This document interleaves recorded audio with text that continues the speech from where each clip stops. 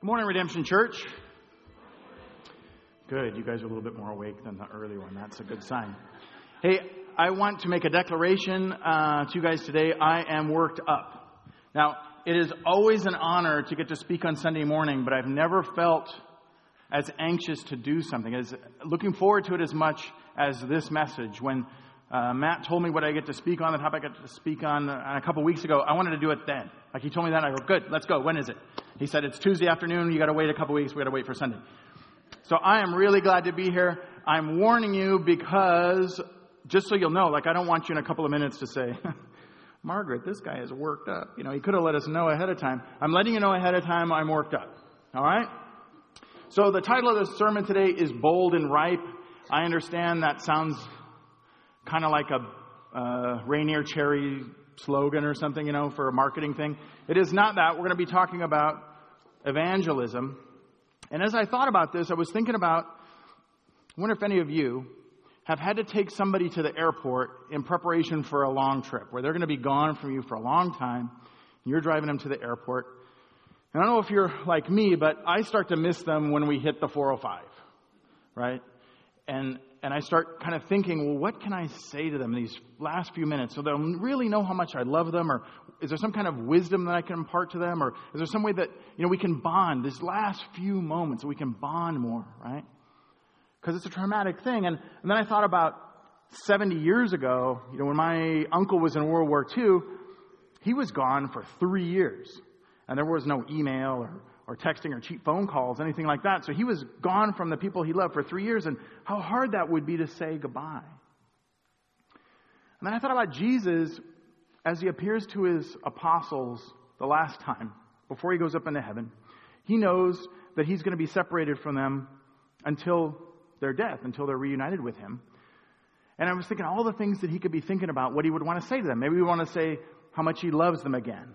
Or that you're going to have struggles. You're going to have these trials. People are going to be against you. This is how to prepare for it. Or he might say, I want you to take care of my creation. You know, love my creation. I made this for you. Or maybe he's going to just teach him one more special prayer. You know, but whatever it is, you got to figure that he was thinking this is critical that I impart the most important thing I can impart to them. Right? This is the last time I'm going to be talking to him in the flesh. So what does he do? Matthew 28, he gives them the Great Commission. Jesus said, all authority in heaven and on earth has been given to me. So you must go and make disciples of all nations, baptizing them in the name of the Father and the Son and the Holy Spirit. Teach them to obey everything I've commanded you, and you can be sure that I'm always with you to the very end. Let's pray. Heavenly Father, thank you for being here today. I pray that your Holy Spirit would run rampant over us, that you'd grant us understanding, discernment, and motivation to really hear the words of your Scripture that we can take with us today as we leave this place, that it would impart power upon your creation. I ask these things in Jesus' name. Amen. Now, I assume that as Christians, those of you that are Christians, you've decided to follow Christ, that you have some burden for the lost on some level. I mean, the Great Commission was to you and I, so we should have some burden for the lost. And I kind of think of it as the whole world is struggling under this terrible, terrible, deadly disease. And I've been given the cure to that disease, so I'm good. And the guy that gave it to me, I didn't earn it. The guy that gave it to me, he dropped a whole pallet of it in my garage. And so I want to make sure that everybody I love gets it, right? Because this is a weird disease. This disease that's affecting the whole world, once you get infected, you could die in 50 years or you could die in a day. So it's really important that I get all my loved ones and get this vaccine to them so they won't be suffering under this disease. Now, if I hear my neighbor's got this disease, wouldn't I go in my garage and take this over to him? I mean, wouldn't I take this to him and say, I don't know much about this. I know it works. I know it's what you need. It's going to cure you of your disease, but I didn't make it, and I really don't understand how it functions. Wouldn't I do that? I would have to hate my neighbor quite a bit not to do that, if I know that the cure is in my garage on a pallet. So I wonder how many here are satisfied with how the church is doing with the Great Commission. And I wonder how many of us here are satisfied about how we're doing personally with the Great Commission.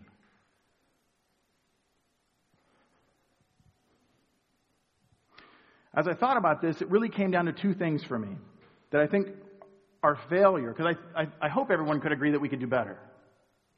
And I think our failure comes down to either who or how. And that's what we're going to talk about this morning, the who and the how.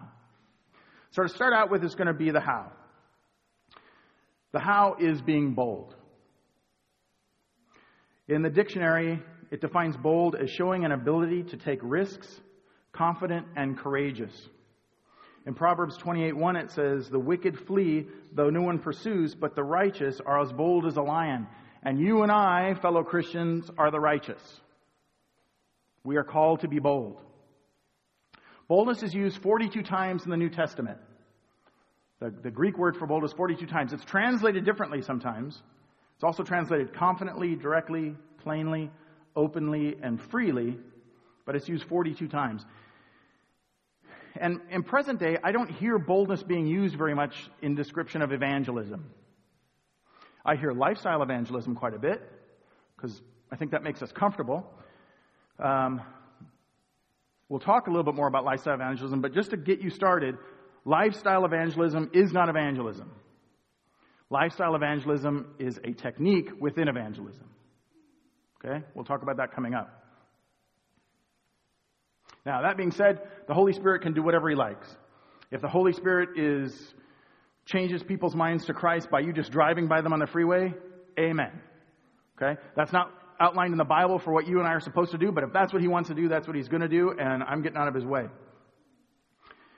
Boldness sometimes is a word that we have problems with the gospel because it's associated with being maybe pushy or obnoxious, that kind of thing. That's not what we're talking about here. That kind of boldness would be if we were presenting something that needed to be kind of pushed on people. If we're selling a lousy car, we may have to be bold, right? That way kind of push you and get it there. If we're selling a timeshare in Kansas, we may have to really, kind of push that a little bit.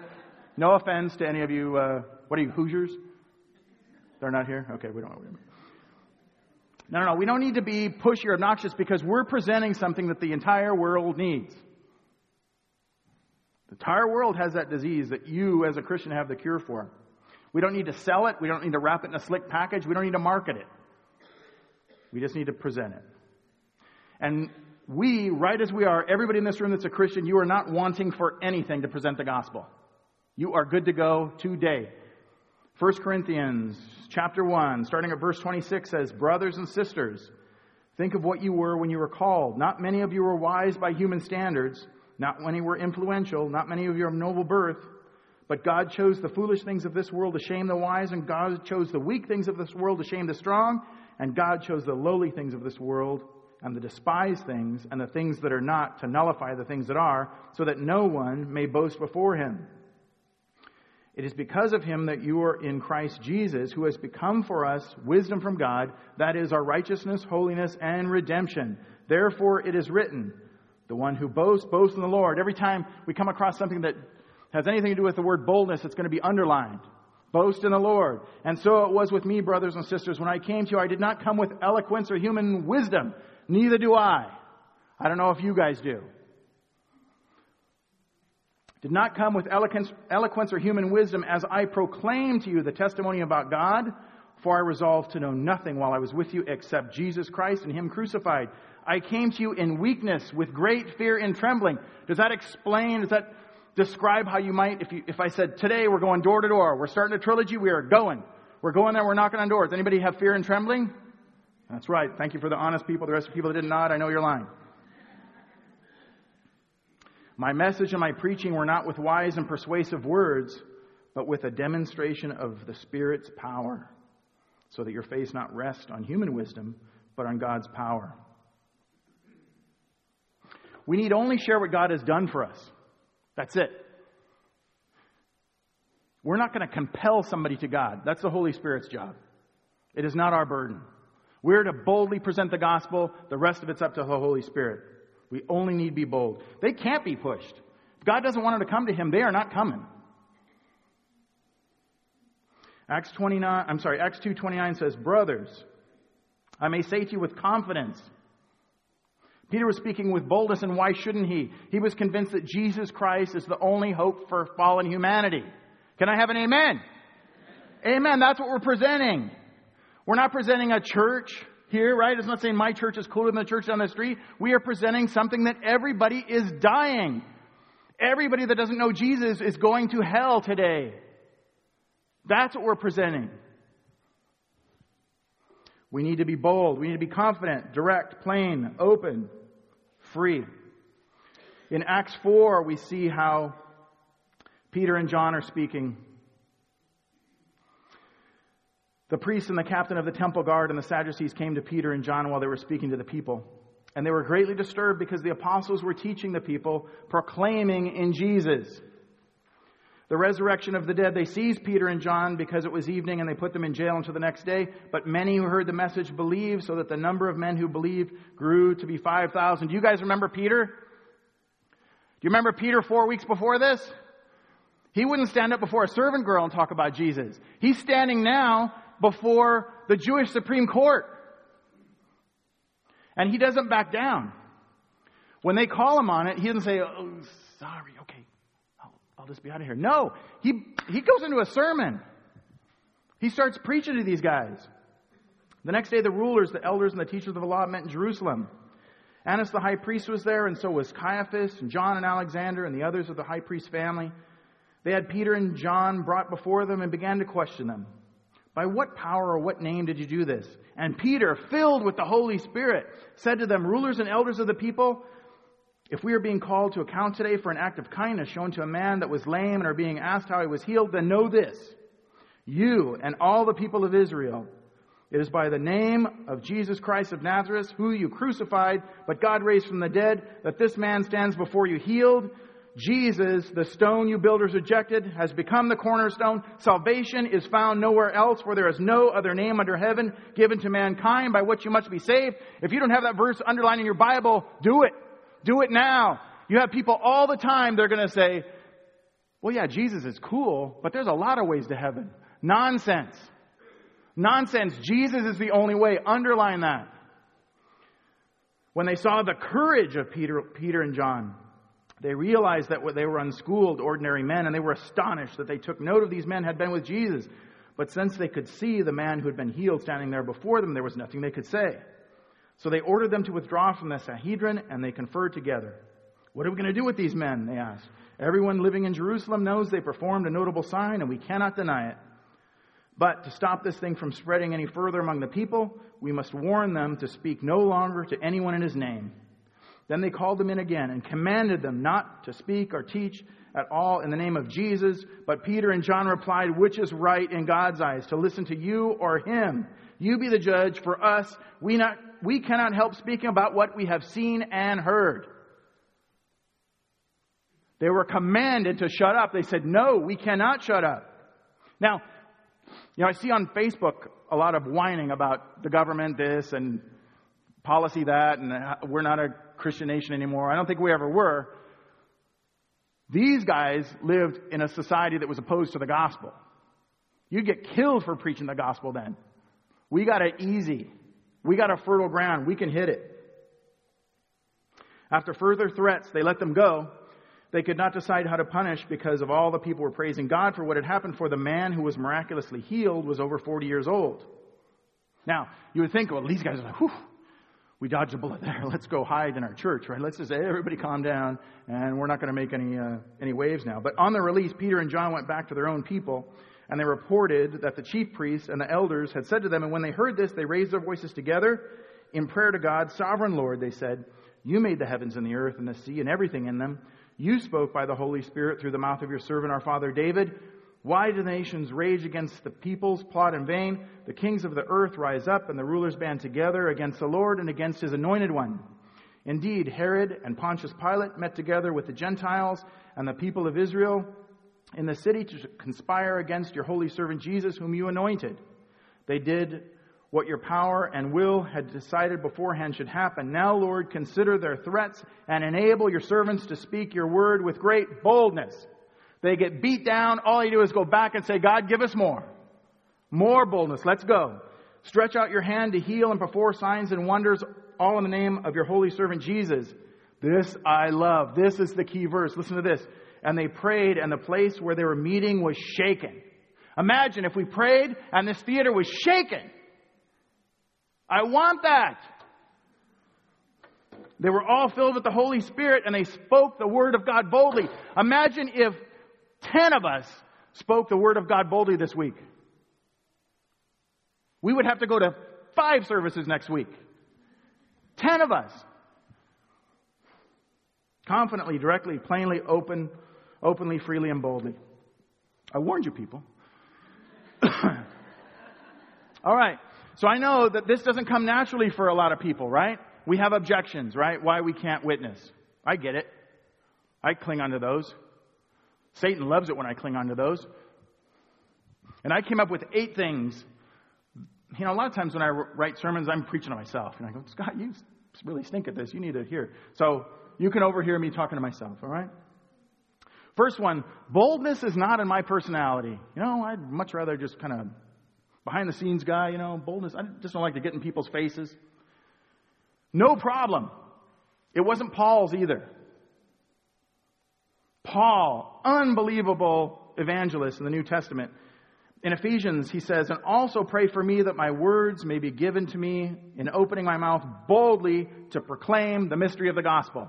So if Paul needed to go before God and ask for boldness, I do too, and so do you. Here's another one. I prefer the way Jesus did it. You know, he would just kind of real low key, sit under a tree, let people come to him. Not being too offensive. He didn't want to get in people's faces. Sorry. The disciples learned from Jesus how to be bold.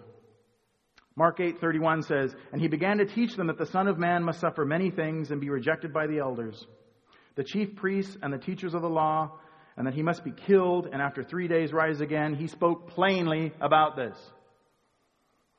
John 16 says, though I have been speaking figuratively, a time is coming when I will no longer use this kind of language, but will tell you plainly about my Father. God does not need us to speak eloquently.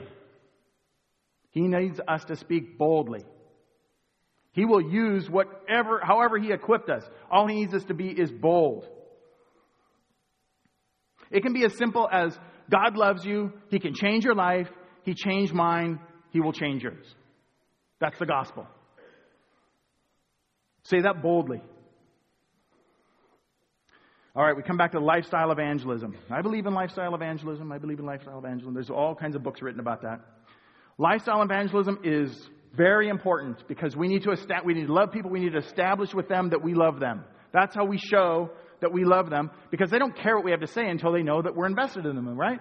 We love them. We're called to love people. That's what lifestyle evangelism is. But it's only a step in the process.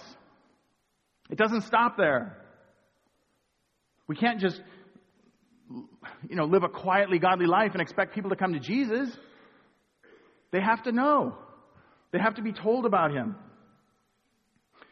A quote from, I think it's Francis of Assisi, that says, preach Jesus and use words if you must. Ridiculous. I'm sorry, Francis, but that's ridiculous. I would say preach Jesus and use words every time you can. Of course we have to speak about Jesus. See, we don't see this lifestyle evangelism in the Bible. When somebody hears about Jesus, what do? They go and start telling people. When somebody got cured, it doesn't say, and then he went back to his village and lived quietly as a shopkeeper. And people were led to Jesus. That isn't how it happened. It says they went back there and they told people about Jesus, and many people came to Him. That's what it says in the Bible. Romans 10:17 says, so faith comes from hearing, and hearing through the word of Christ. It's not by osmosis. Another one is, I don't want to turn people off from the gospel.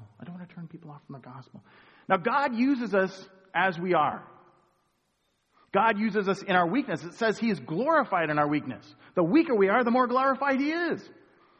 I had a dear Christian sister this week say, well, I have a really hard time because, I don't have the words to say. Like you have the words to say and this other guy has the words to say. I really don't have the words to say.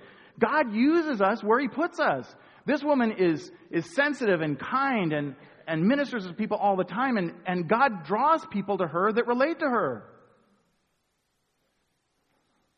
The world doesn't need any more of me. It needs you. It needs you to go out there where God put you. And be bold. Be bold talking about Jesus. It's not our burden anyway. Matthew 10:19 says, don't worry about how to respond or what to say. God will give you the right words at the right time. For it is not you who will be speaking. It will be the Spirit of your Father speaking through you. It's not our burden. God's going to give us the words. In fact, John 6 says, no one can come unless the Father who sent me draws them.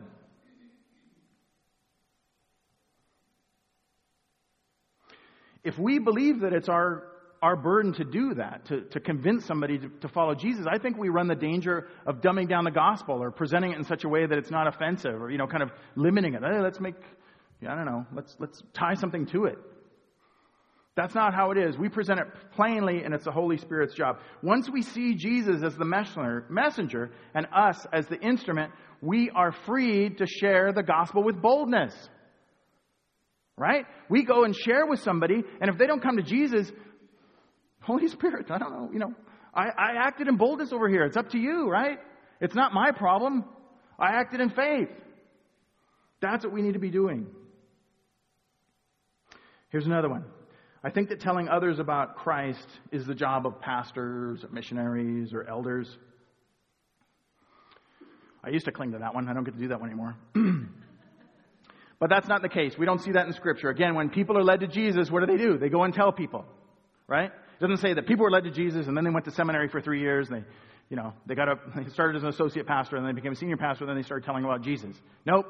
As soon as they come to Jesus, they go out and tell people. Instantly. In fact, Mark 1:43 says, Jesus sent him away at once with a strong warning. See that you don't tell anyone, but go show yourself to the priest. Offer the sacrifices that Moses commanded for your cleansing as a testimony to them. And instead, he began to talk freely, spreading the news. Even when Jesus said, don't share, he couldn't help it. I'm going. I'm telling others. I'm not going to hold this anymore. I got the cure. I got to share it. Confidently, directly, plainly, openly, freely, boldly. Here's one. I don't know any non-Christians. I go to Christian school. I go to church. I go to Christian school. I go to youth group. I go to my regroup. I work at XYZ charity. Everybody around is saved. What can I do? John Stott called these people rabbit hole Christians, where you were in the rabbit hole of church and then you get up and spring to the next thing, get down in your regroup, right? Kind of minister there. Then you spring up, go over to your work. Maybe only work with Christians in your department. You get up, you spring over to your charity that you give to, right? We're called to be out there. That's why Jesus left us here on earth. We're called to be in society. We're called to embrace our culture. So if there are no Christians in your life, that means you have to change your life. That means you have to look for ways to meet new people. Whatever that means. Maybe it means taking a different bus to work. Maybe it means having coffee at a different place. Maybe it means, a great one is go for a walk different times every day in your neighborhood and bring your dog. Everybody will talk to you if you have a dog. Even if they hate dogs. They'll come and tell you, I hate dogs. And he goes, I don't know, whatever you're going to do. Why don't you tell you what Jesus thought about dogs? I don't know, however you do it. I don't know.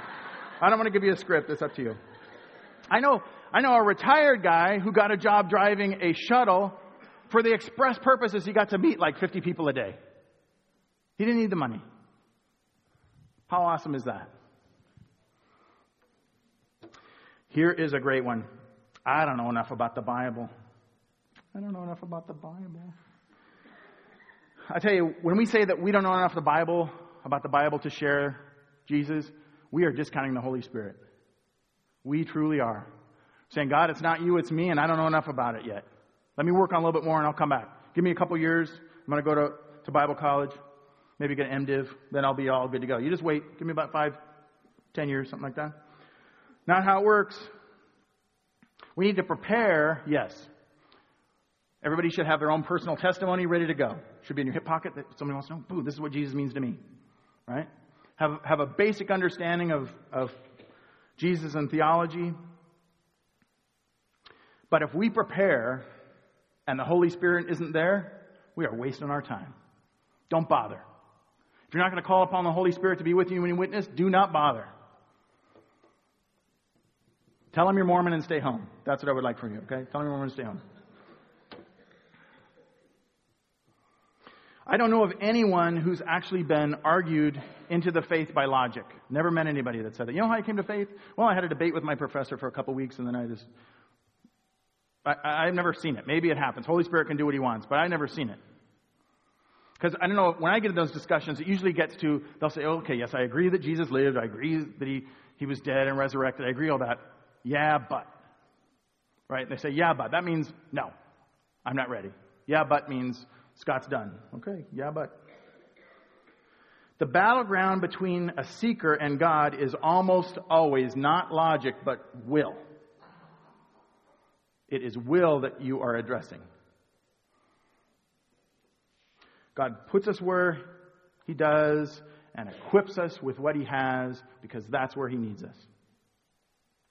Colossians 4 says, be wise in the ways you act toward outsiders. Make the most of every opportunity.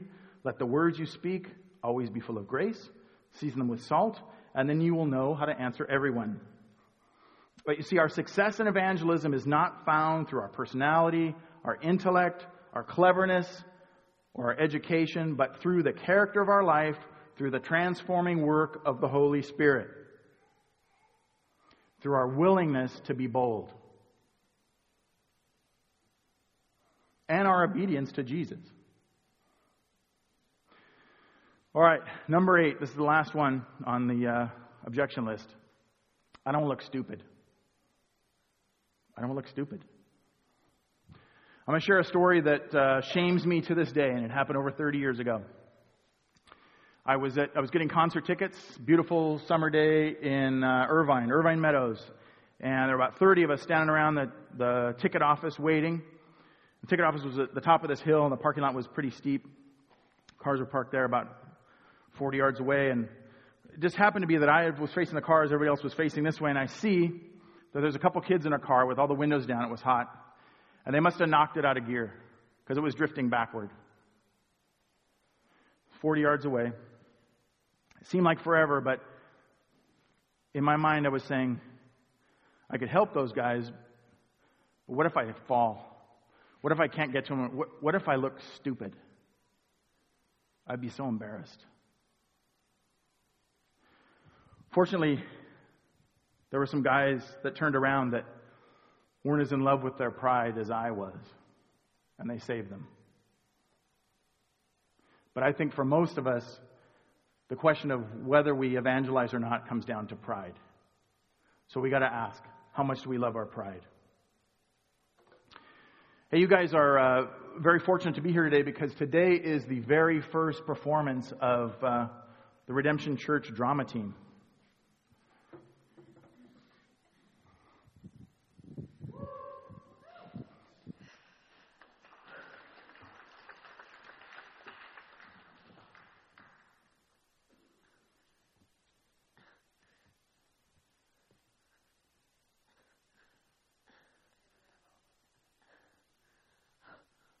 Where are we? I can't see a thing.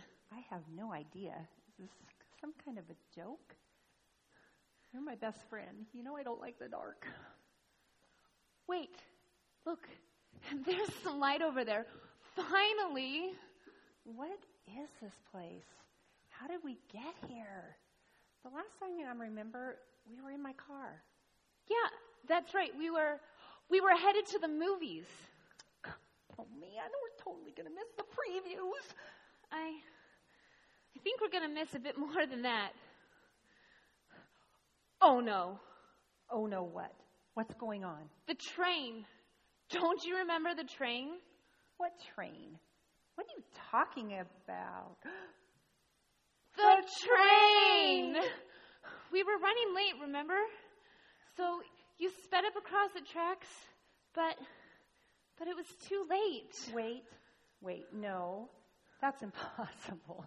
There's no way we'd be alive after that.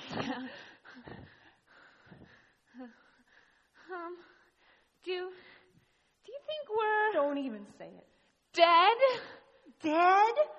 We're not dead. I'm not dead.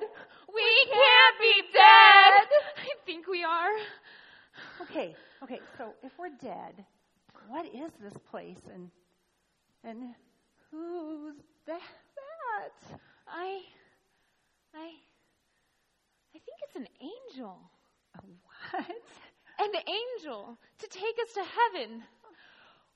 Wow, this is amazing. Hey, wait for me. What's going on? Why can't I go too? I want to go with my friend. You can't. What do you mean I can't? Why not? In order to enter heaven, you had to be a follower of Jesus. Well, okay. How do I do that? You had to make the decision while you were still alive. What decision?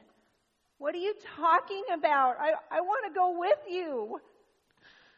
Hey, what are you doing? Where are you taking me? He's taking you to hell. That's where you go when you don't repent and follow Jesus in life.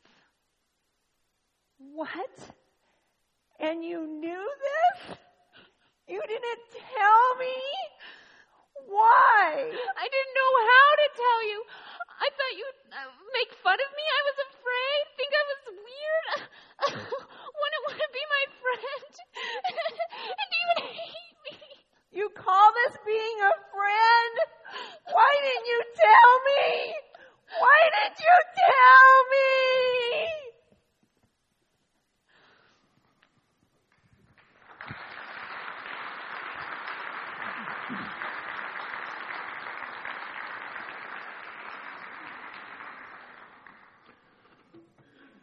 Confidently, directly, plainly, openly, freely, boldly. Okay, so that's the how. Let's talk about the who. And the who is ripe. If you look up ripe in the dictionary, it says developed to the point of readiness for harvesting. I think some of us think, well, I've witnessed before and I failed. I gave the gospel, I was faithful and I failed. You didn't fail. If you witnessed and gave the gospel, you succeeded, right? It's not our burden to convert, it's the Holy Spirit's. So you're acting in faith to Jesus, total success. But the gospel is going to be opposed, right? The gospel is going to be opposed. The truth offends. People know the truth. Have you ever heard anyone take the name of Buddha or Muhammad in vain? Buddha and Muhammad never claimed to be God. There's no curse word. Nobody says Buddha whatever or Muhammad whatever. We shouldn't be shocked that Jesus Christ is treated in such ways. We should be offended but not shocked. We should expect it. It's unavoidable. 2 Corinthians 2 says, "But thanks be to God, who always leads us as captives in Christ's triumphal procession and uses us to spread the aroma of the knowledge of Him everywhere. For we are to God the pleasing aroma of Christ among those who are being saved and to those who are perishing. To the one, we're an aroma that brings death. To the other, we're an aroma that brings life." Did you get that? What that means is, unless you and I are willing to be bold and risk be the stench of death to those that are perishing, we will never be the sweet aroma of life to those that are going to be saved.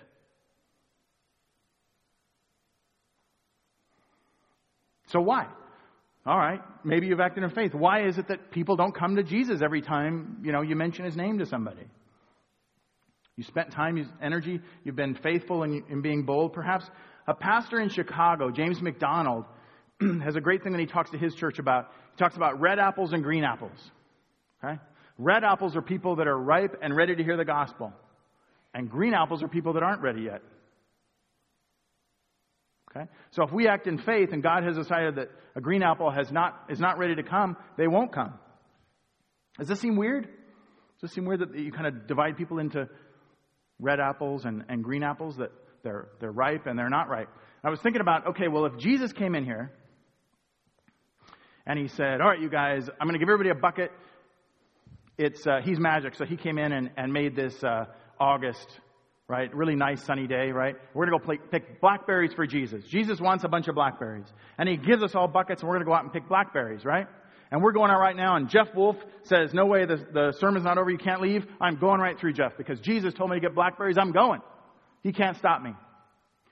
And I go and I find, one of those cool spots where nobody else has found yet, and there's just blackberries all over the place, right? And I'm picking them, right? I'm picking all the good ones. I'm filling up this thing, and Jesus is going to be so happy because I'm going to get him a whole thing of blackberries, right? And I'm picking them all. They're all ripe. Awesome. And I come to a green one, and it has potential, man. It's big, and it's going to be juicy. It's hard right now, but it's going to be juicy. I can see.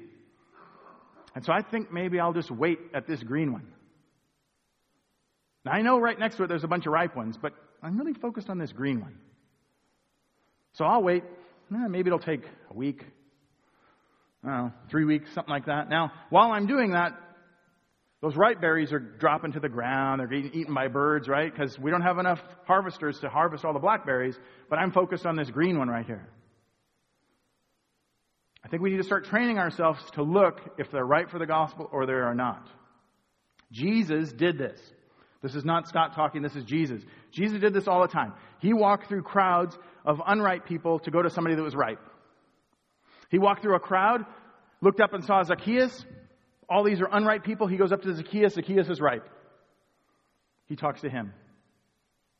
He was walking through a crowd. People are surrounding him. And a woman who had perpetual bleeding touched him. He turned around knowing that she was ripe. Disregarded all the other people that weren't ripe. Ministered to her. That's how Jesus worked. Every time Jesus saw folks that were not ripe, he dismissed them. And went to somebody who that was. Now, you and I don't know who's ripe and who is not ripe. So when in doubt, we share the gospel. Right? But once they hear and reject the gospel, there's a lot of ripe fruit out there. We got to keep moving. Now, we don't want to bruise the fruit. We don't want to come to fruit that's not ripe and to say, you get in the yard waste. I don't even have anything to do with you. No. Because they may come ripe tomorrow or 10 years from now. Only God knows which ones are ripe. We have to assume that everybody has the potential to be ripe. 1 Corinthians 1 says, for the message of the cross is foolishness to those who are perishing, but to us who are being saved, it is the power of God. We need to look for those who are ripe ready to hear about the Savior. Maybe it is somebody that you come across crying in the break room at work. Man, maybe he's ready. Maybe you see a student at school and he's just walking like, this is it, man. He's carrying the weight of the world on his shoulder. He's ready. Maybe it's the mom down the street who her husband just left. Maybe she's ready. We don't know. And sometimes the people that we see and we think aren't ready are the ones that are ripe. Okay? I'm going to put a video up on my Twitter account, which is the testimony of Brian Head Welch. He used to be the lead guitarist for Korn. If you're unfamiliar with Korn, consider yourself blessed. It is not for everyone. Some of my bros down here, maybe, I don't know. Anyway, this guy, Korn was the biggest deal in the 90s, and he was one of the lead guitarists, and he had it all. He was wealthy and had everything that the world could throw at him. And if you and I were to see him, in fact, I would assume that most of you saw him walking down the street, you'd cross the other side. He is tatted up here. He's got tats on his face, totally sleeved. He's got braids and stuff in his hair, and he just looks scary. But somebody in his life recognized that he thought he was ripe. And his realtor actually shared a verse with him. He said, God, I think God wants me to tell you this verse. I've never done this before. So what he was saying is, this isn't me, this is God, and I'm acting bold. I'm kind of freaked out about it, but I'm going to do it. And I was thinking, look, this guy's a realtor. Brian Head Welch, he had to be buying a $20 million house, right? That's a big commission to risk, right? But this realtor went for it. This guy came to Jesus, and I love that. I cannot watch that video without crying, because I always think, Satan had to look at that guy and said, whew, I don't have to worry about Brian Head Welch, because look at him. He's not coming to Jesus. So we don't know. We don't know who it is. Brian's still walking with the Lord today. Amen is right. So Jesus worked this way. He was looking for the ripe fruit. In Luke 9, it says, he came to another man and he said, follow me. But he replied, Lord, first let me go and bury my father. So Jesus said to him, let the dead bury their own dead, but you go and proclaim the gospel of God. Still another said, I will follow you, Lord, but first let me go back and say goodbye to my family. And Jesus replied, no one who puts his hand to the plow, looks back, is fit for service in the kingdom of God. Jesus saw they weren't ripe and moved on. He didn't spend the afternoon with them. He went. Now contrast that to when Jesus talks to the woman at the well. Jesus is being missional. Okay? He's in Samaria. He actually had to go out of his way, where he was coming from and where he was going. He had to go out of his way to go into Samaria. Samaria was not a place that Jews ever went. Not only that, but he went to the well in the middle of the town at midday. Now, why is that significant? Because Jesus knew that people only went to the well in the morning and the afternoon when it was cool. Because if you're lugging a bunch of water, you don't want to do it in the heat of the day. So nobody went to the well in the heat of the day except those people that were outcast. Jesus was being missional. He was looking for the right fruit.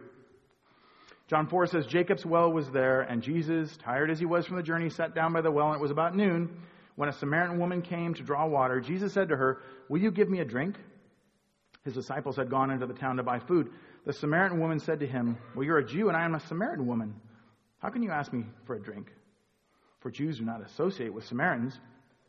Right here, Jesus goes bold, presents the gospel to her, not only in the life following, but the present life.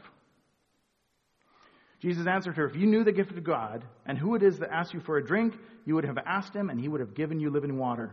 So the woman said, you have nothing to draw with and the well is deep. Where can you get this living water? Are you greater than our father Jacob, who gave us the well and drank from it himself? And did also his sons and his livestock? And Jesus answered, everyone who drinks this water will be thirsty again, but whoever drinks the water I give them will never thirst. Indeed, the water I give them will become in them a spring of water welling up into eternal life. The woman said to him, sir, give me this water so I won't get thirsty and have to keep coming back for more water. He told her, go and call your husband and come back. He's ministering to her. He's showing her, I know who you are. I love you. You're not a stranger to me. I love you. I have no husband, she replied. Jesus said to her, you're right when you say that you have no husband. The fact is you have 5 husbands, and the man you now have is not your husband. What you have just said is quite true. Sir, the woman said, I can see that you're a prophet, and our ancestors worship on this mountain. But you Jews claim that the place where we must worship is in Jerusalem. Woman, Jesus said, believe me, a time is coming when you will worship the Father neither on this mountain nor in Jerusalem. You Samaritans worship what you do not know. We worship what we do know, for salvation is from the Jews. Yet a time is coming, and it has now come, when true worshipers will worship the Father in spirit and in truth, for they are the kind of worshipers the Father seeks. God is spirit, and his worshipers must worship in the spirit and truth. The woman said, I know that Messiah, called Christ, is coming, and when he comes, he will explain everything to us. Then Jesus declared, I, the one speaking to you, and am he.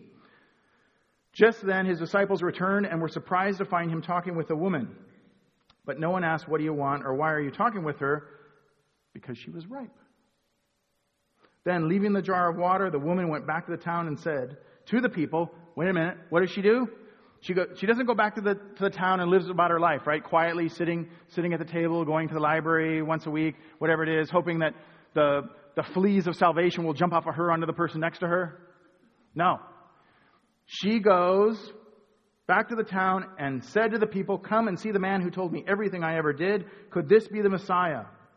They came out of the town and made their way toward him. Many of the Samaritans from that town believed in him because of the woman's testimony, because she was bold. You and I don't know who's ready. Only the Holy Spirit. But we need to pester the Holy Spirit every single day. Before you get out of bed, Holy Spirit, put somebody in my life that needs you. Holy Spirit, make it clear that I know who's right. Holy Spirit, please, you trust me enough to do this. You empower me. I don't know as much about the Bible as I'd like, but I know that you love me. It says that the Holy Spirit's in me. Put somebody in my path.